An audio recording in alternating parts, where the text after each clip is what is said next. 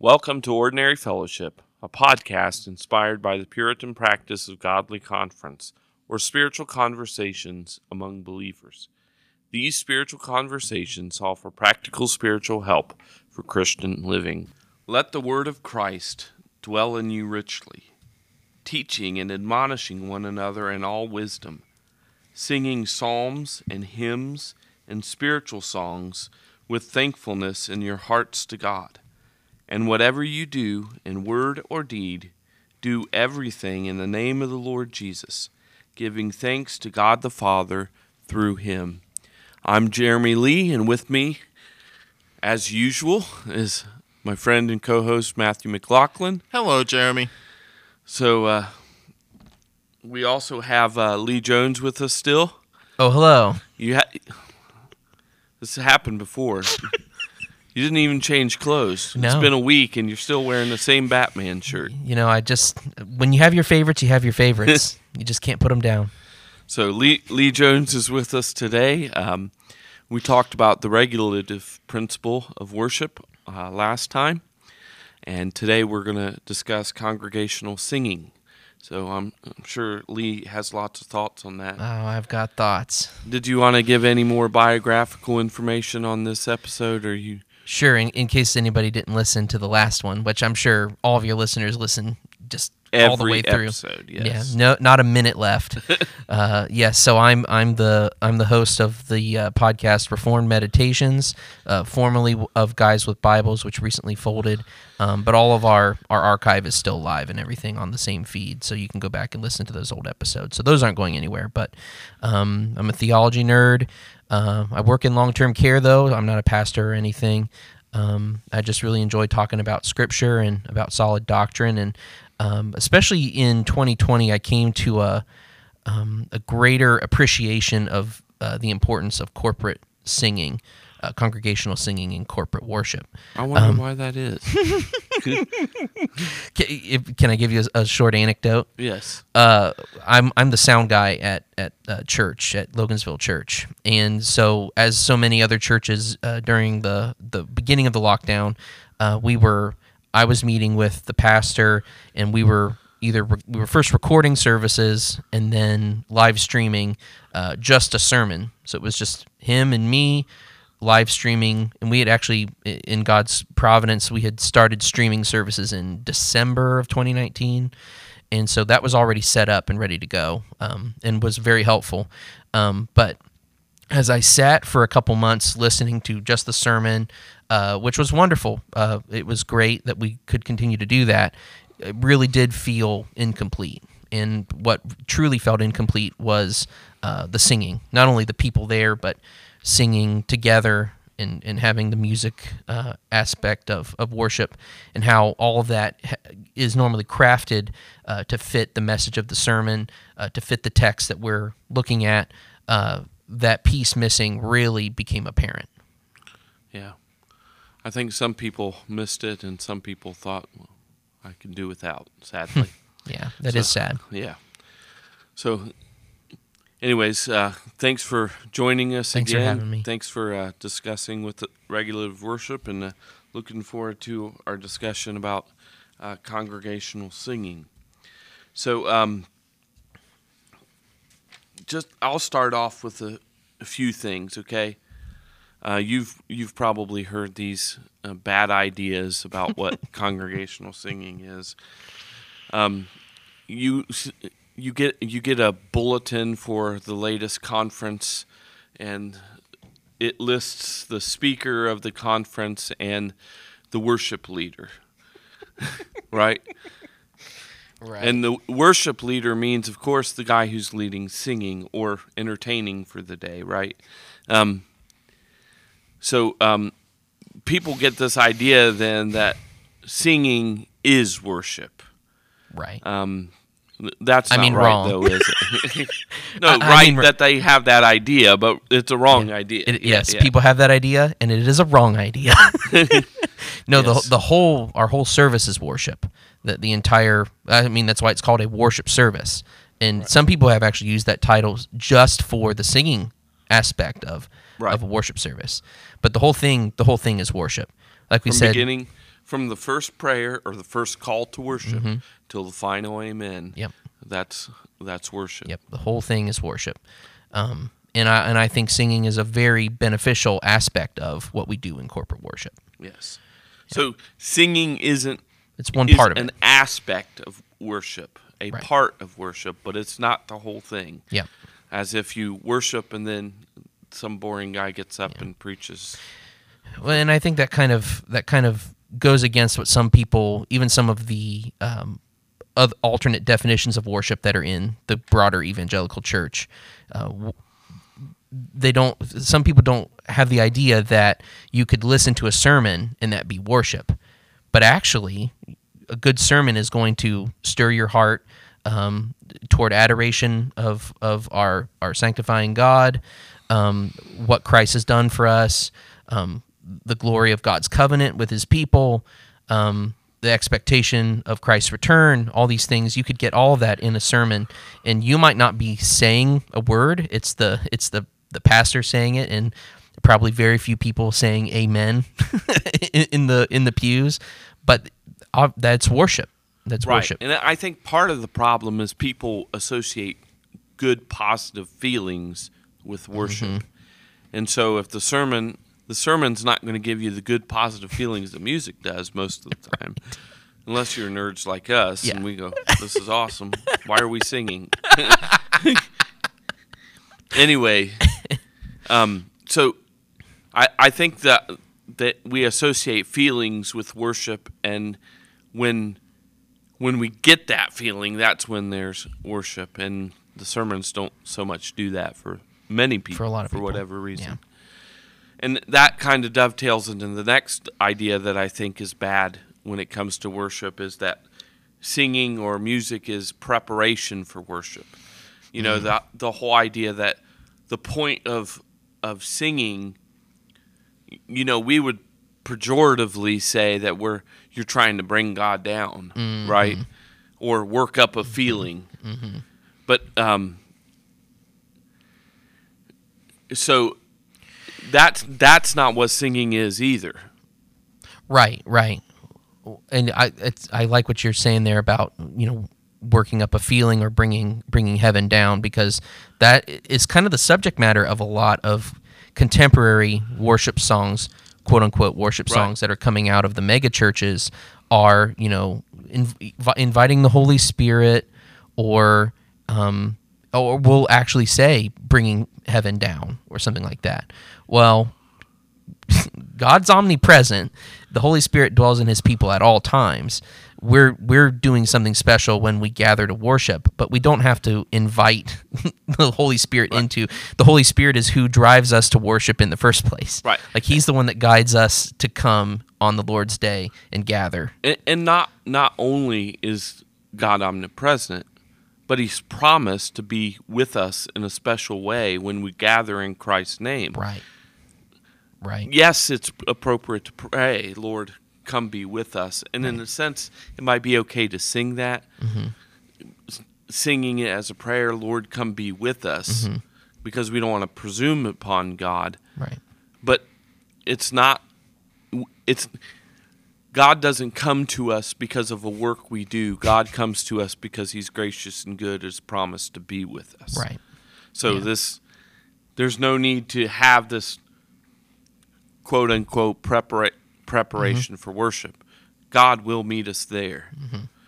Yeah. and give us gifts. He's and promised worship. to, and he doesn't break his promises. Right. And he's going to bless us in every element of worship. He'll bless us in the prayer and the praise. Right. He's going to bless us in the preaching of the word. He's going to bless us in the sacraments. He's going to bless us with And that's why we talk about what did we do at benediction? the benediction at the end. That's why we talk about the ordinary means of grace, which is a term that we throw around in Reformed circles quite a bit. Grace is being applied to us when we partake in these things. We have the benefit. There's benefit to us when we partake in these ordinary means of grace that God has appointed for us to walk in. Right. So we don't sing to prepare for worship. So why do we sing? What's obviously it's commanded, but is it any more than that? Why do we sing? God's people have always sung, and they've sung for different reasons. You can look through the entire book of Psalms, and there are psalms for so many occasions, so many heart attitudes. There's songs of lament. There's psalms of praise. So singing has a way of instructing us in a particular way. And I don't know whose quote it is, but I heard it said by Scott Aniol that we believe what we sing. And that's why it's important to have songs that accord with sound doctrine, that are rooted in the truths of Scripture, because when we sing, and it's just a human thing, music matters to us. And when you can put truth to a tune and a tempo that really just kind of locks in your brain, those words will come with it.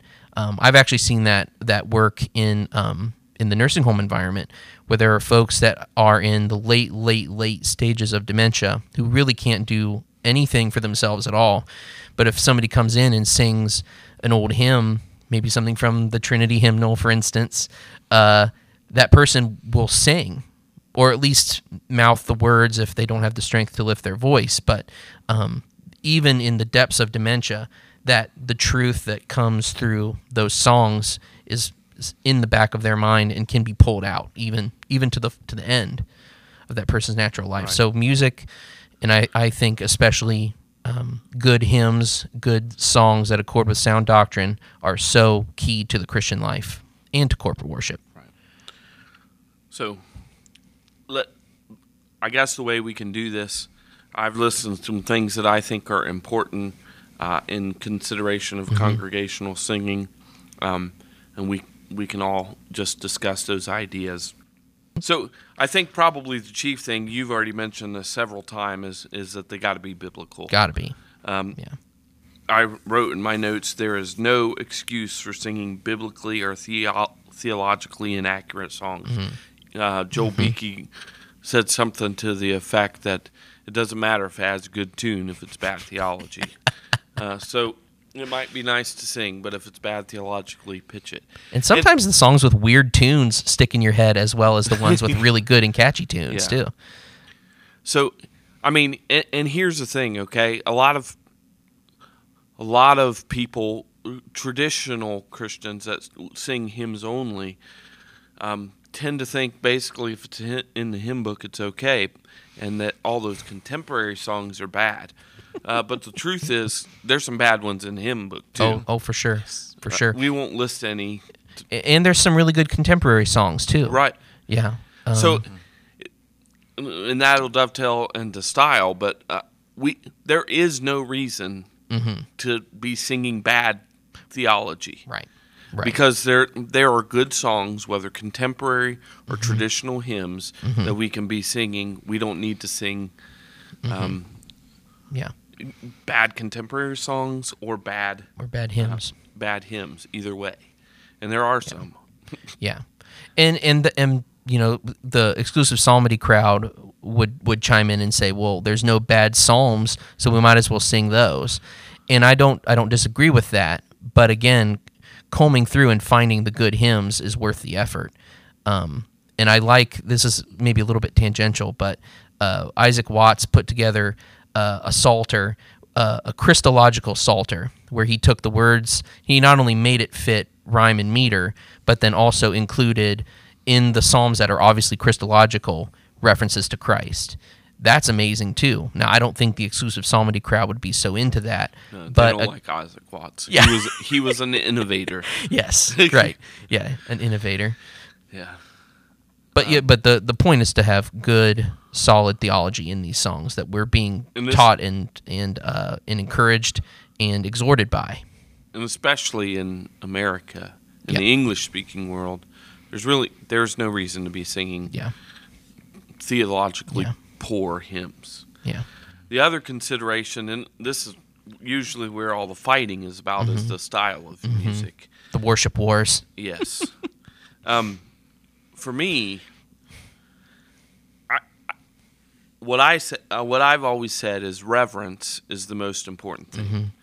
So the idea that the worship service has to be reverent is probably going to rule out some styles of music. For sure. Yeah, for sure. Yes, and reverence also, I think, has to do with some of the lyrical choices as well, because I've heard in some evangelical churches, even ones that I've attended in the past, worship songs that reference me more than they reference God. Yeah. And it makes me think, I think that song is more akin to like a devotional song, something you listen to during the week. That's not extolling praise of God to talk about me. And that's actually another point that I have on here, that they need to be God-centered. Right. They need to be focused on who God is, His works, and not about our own piety. And I know contemporary songs do that, but some of the revival hymns from the 1850s and on are really all about your own piety. Yeah. Yes. You know those songs, don't you, Matthew? Yes, I do. Your fundamentalist Baptist friends sing them all the time.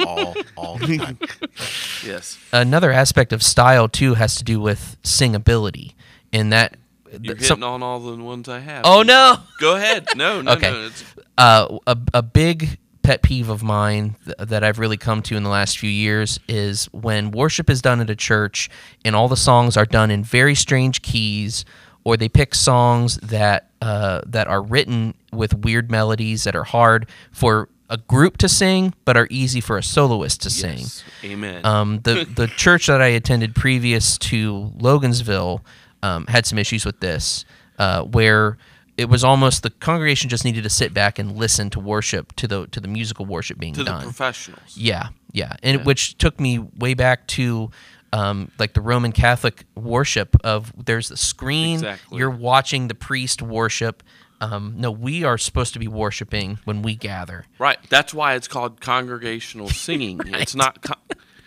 There's nothing. And what I've told people, look, there's nothing wrong with concerts. I like concerts. Right. I like concerts too. Go to a concert, but a concert doesn't replace Christian worship. Yeah.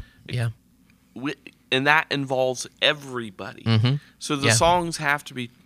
The songs have to be chosen, and songs have to be sung that are able to be sung by everybody. They need to be in a relatively neutral key that men and women can both sing.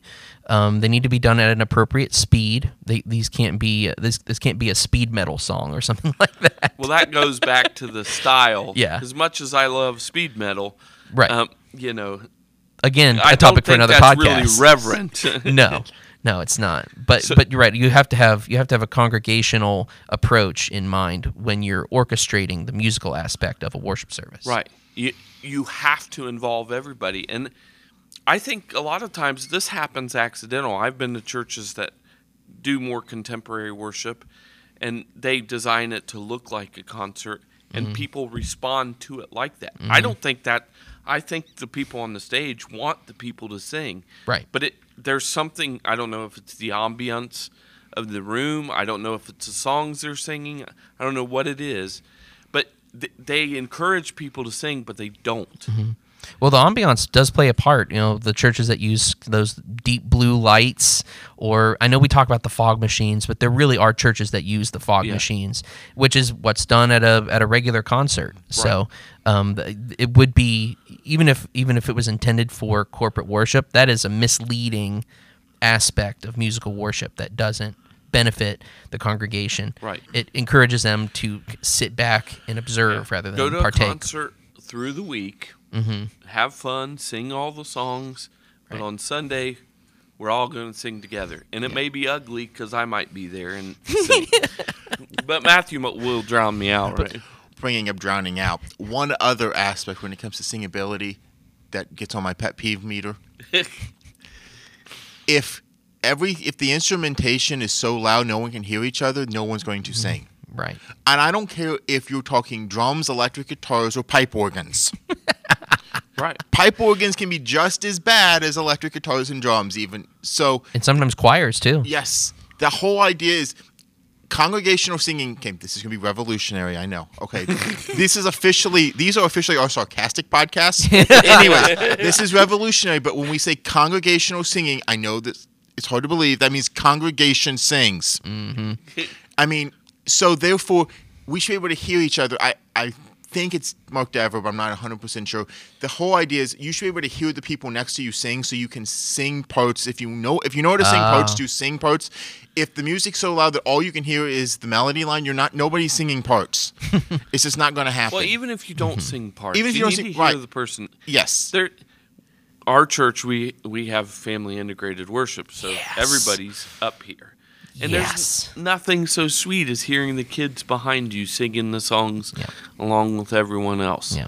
So, and I've been up front before when people are singing, and so you can hear it even better up there. It is so encouraging to hear other people sing. And Matthew is exactly right. If the band is so loud that you can't hear each other, that's not good. Yeah, that's not good.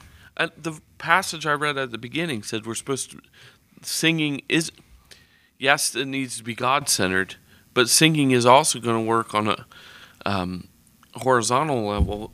You're right. Yeah. It's horizontal level. I always mess Among it up. the people. Right. Yeah, on a horizontal level, it's going to be encouraging as well. Yeah. So I think you're right, and that unfortunately that isn't usually the consideration. And these newer churches that are playing the loud music, the older people get upset by it, and they just think they're a bunch of old fuddy-duddies. But the reality is we need to hear each other sing. So if you have guitars and drums, turn it down a little bit. Well, and I totally agree with what you're saying, Matthew, about that, because I think a key text on this is Ephesians 5:19, and in the ESV it starts with addressing each other in psalms and hymns and spiritual songs. Well, we can't address each other in those songs if we can't even hear each other sing. There's a fellowship aspect in singing that you do miss if your music is so loud or your lead singer is so loud that you can't hear your neighbor. Right. Amen. Yeah. So we didn't talk much about styles or anything else anybody wants to say about that. I like music in general, and I like hymns a lot. Something I like about the style of a hymn that in my mind, makes it more proper to corporate worship, and I'm not putting this on anybody, especially the contemporary worship crowd, but that especially with the older hymns, the common meter, I'm sure you've heard that term before.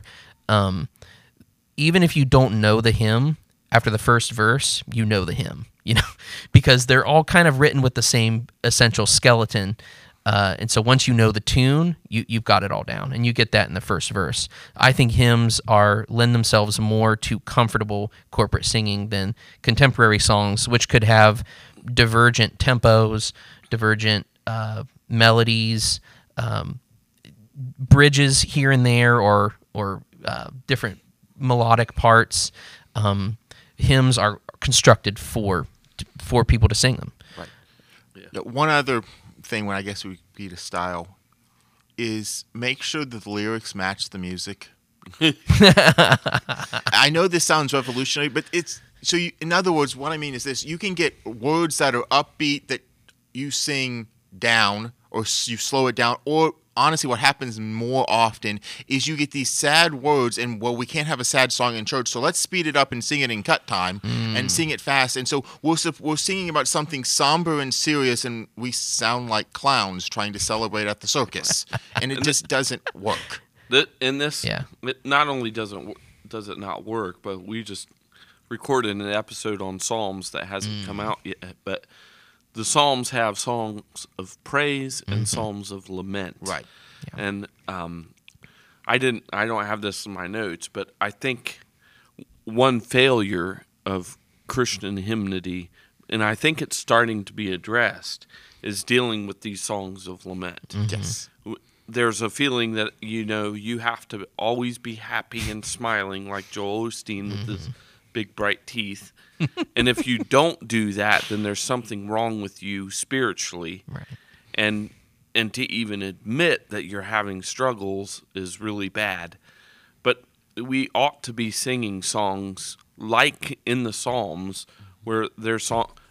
I mean, yes, sing some of the songs of lament, but we ought to have good hymns, Right. that are encouraging us to lament Right. in our afflictions and our trials, and encourage us to look to God. Yeah, for sure. So Yeah, this is tangential, but it still fits. And one of the reasons why it's so important for what you were just talking about, Jeremy, is because when I walk through trials, if we're honest, music is what's going to come into my mind. And so if I can know this hymn that reaches me where I'm at that moment. So as an example, it's out there on the internet. So when Connie Dever reworked the words "He Will Hold Me Fast" and going through cancer, singing that ministers to people's souls in a way that singing. Okay, let's pick on it. Singing. Leaning on the everlasting arms is important and good, but when I'm having a down day, my first thought is not I'm going to lean on the everlasting arms, but it is going to be that He will hold me fast. yeah, your first question is, are there everlasting arms that are going to hold me up in And this? so singing this music that ministers to the entire range of human emotion, that's important because even in congregational singing, everybody who walks in, some people had an okay week, some people had a good week, and some people have had a horrible, absolutely crummy week. And the purpose of singing and the purpose of the gospel is for the gospel meets them where they're at and brings them to Jesus. Yep. And so I think that's one of the things for us to think through as we think through congregational singing. Yeah. Now ends Rabbit Trail. No, that wasn't a rabbit trail. Okay, that wasn't Rabbit Trail. Good to know. No, that Highly was- recommend the hymn "Dear Refuge of My Weary Soul" is a really good hymn, especially for what you're talking about, for sure.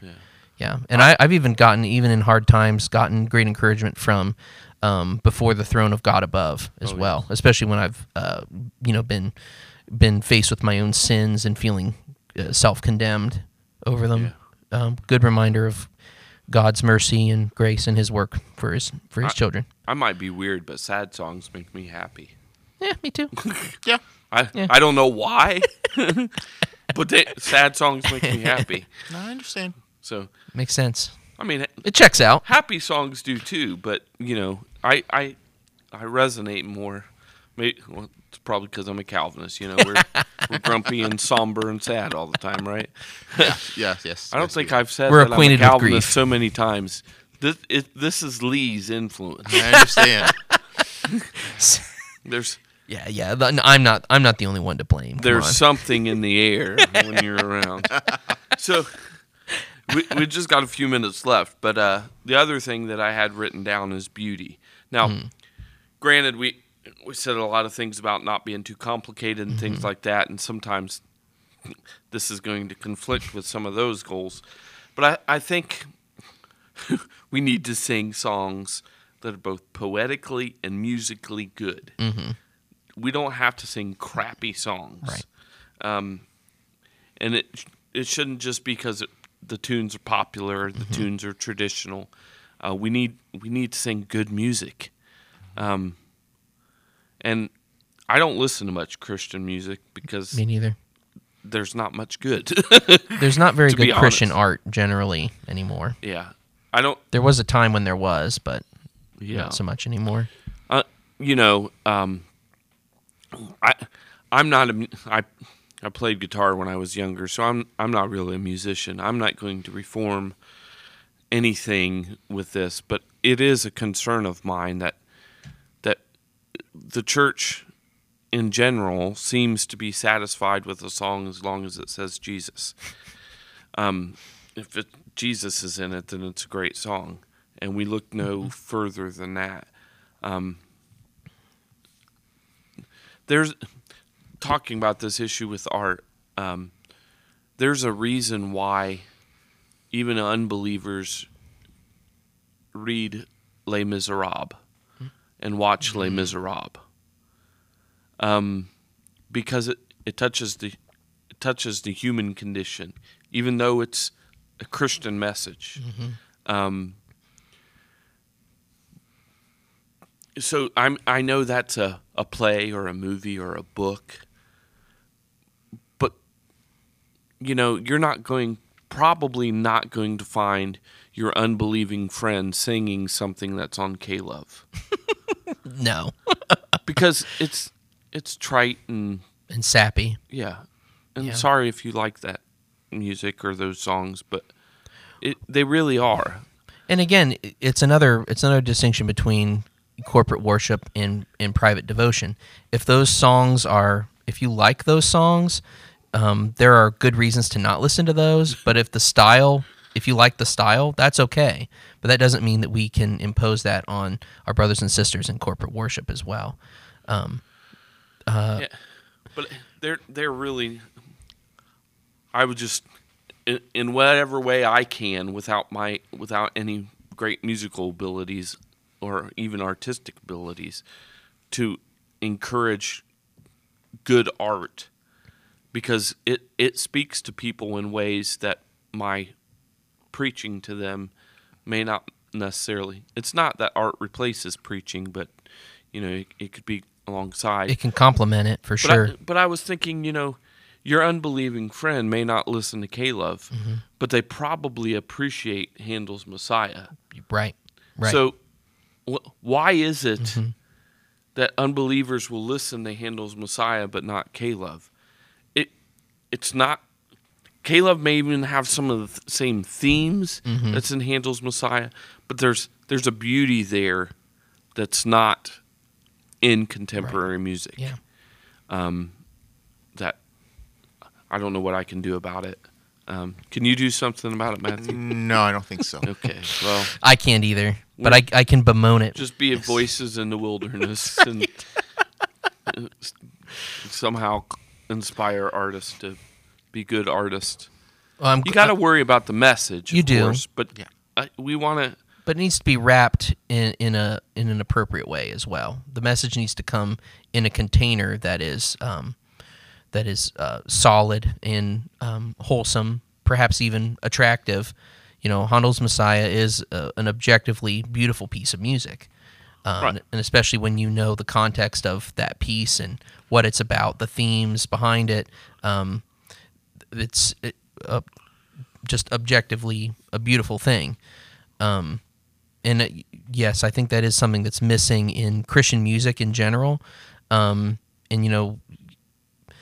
I talk about music, sometimes it sounds a little bit like a Festivus airing of grievances, but it's not a difficult task to do corporate worship and especially congregational singing in a beautiful and spiritually beneficial way.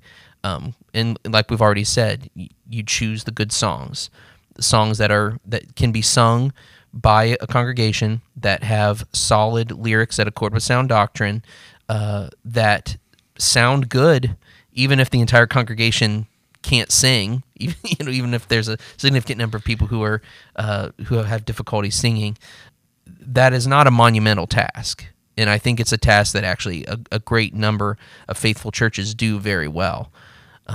And I think it's beneficial to the congregation to do that well, and it certainly honors God to do that well.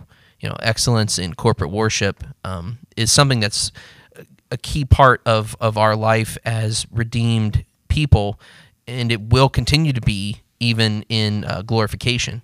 We are going to be singing for eternity. Maybe I'll sing better then. I guaranteed you will. We could only I hope. have Lee Jones guaranteed that I'm going to sing better. That's our hope and prayer. That's right. Before we wrap up, is there any final words, anything that you weren't able to say that you wanted to say about congregational singing specifically? I think it's the thing that I would say the most is that any care and attention given to congregational singing is well worth the time and effort. I think it's an essential part of a worship service because I subscribe to the regulative principle. But it is I've found it to be not only personally very beneficial and seen it borne out as beneficial in the church, but it honors God. And I think I would encourage anyone in the church, whether a pastor or a quote-unquote worship leader, or even just the congregants, the members of the church who attend faithfully week by week, Lord's Day to Lord's Day, to really to think, listen, and sing with joy, whether you can actually carry the tune or not, and participate in not only giving the praise and adoration to God that we do when we sing, but also to be exhorted and encouraged by the words and by our time with our believers, our fellow believers who we attend with. It's a tremendous blessing. It is. Singing is vitally important to the health of a church. If you want more resources, I'll just put this out here. Keith and Christian Getty have a book called Sing that would help you think that through. Also, Matt Merker just came out with a book on corporate worship in the 9 Marks Building Healthy Churches series that would be worth your reading. But our encouragement as we close is this: sing.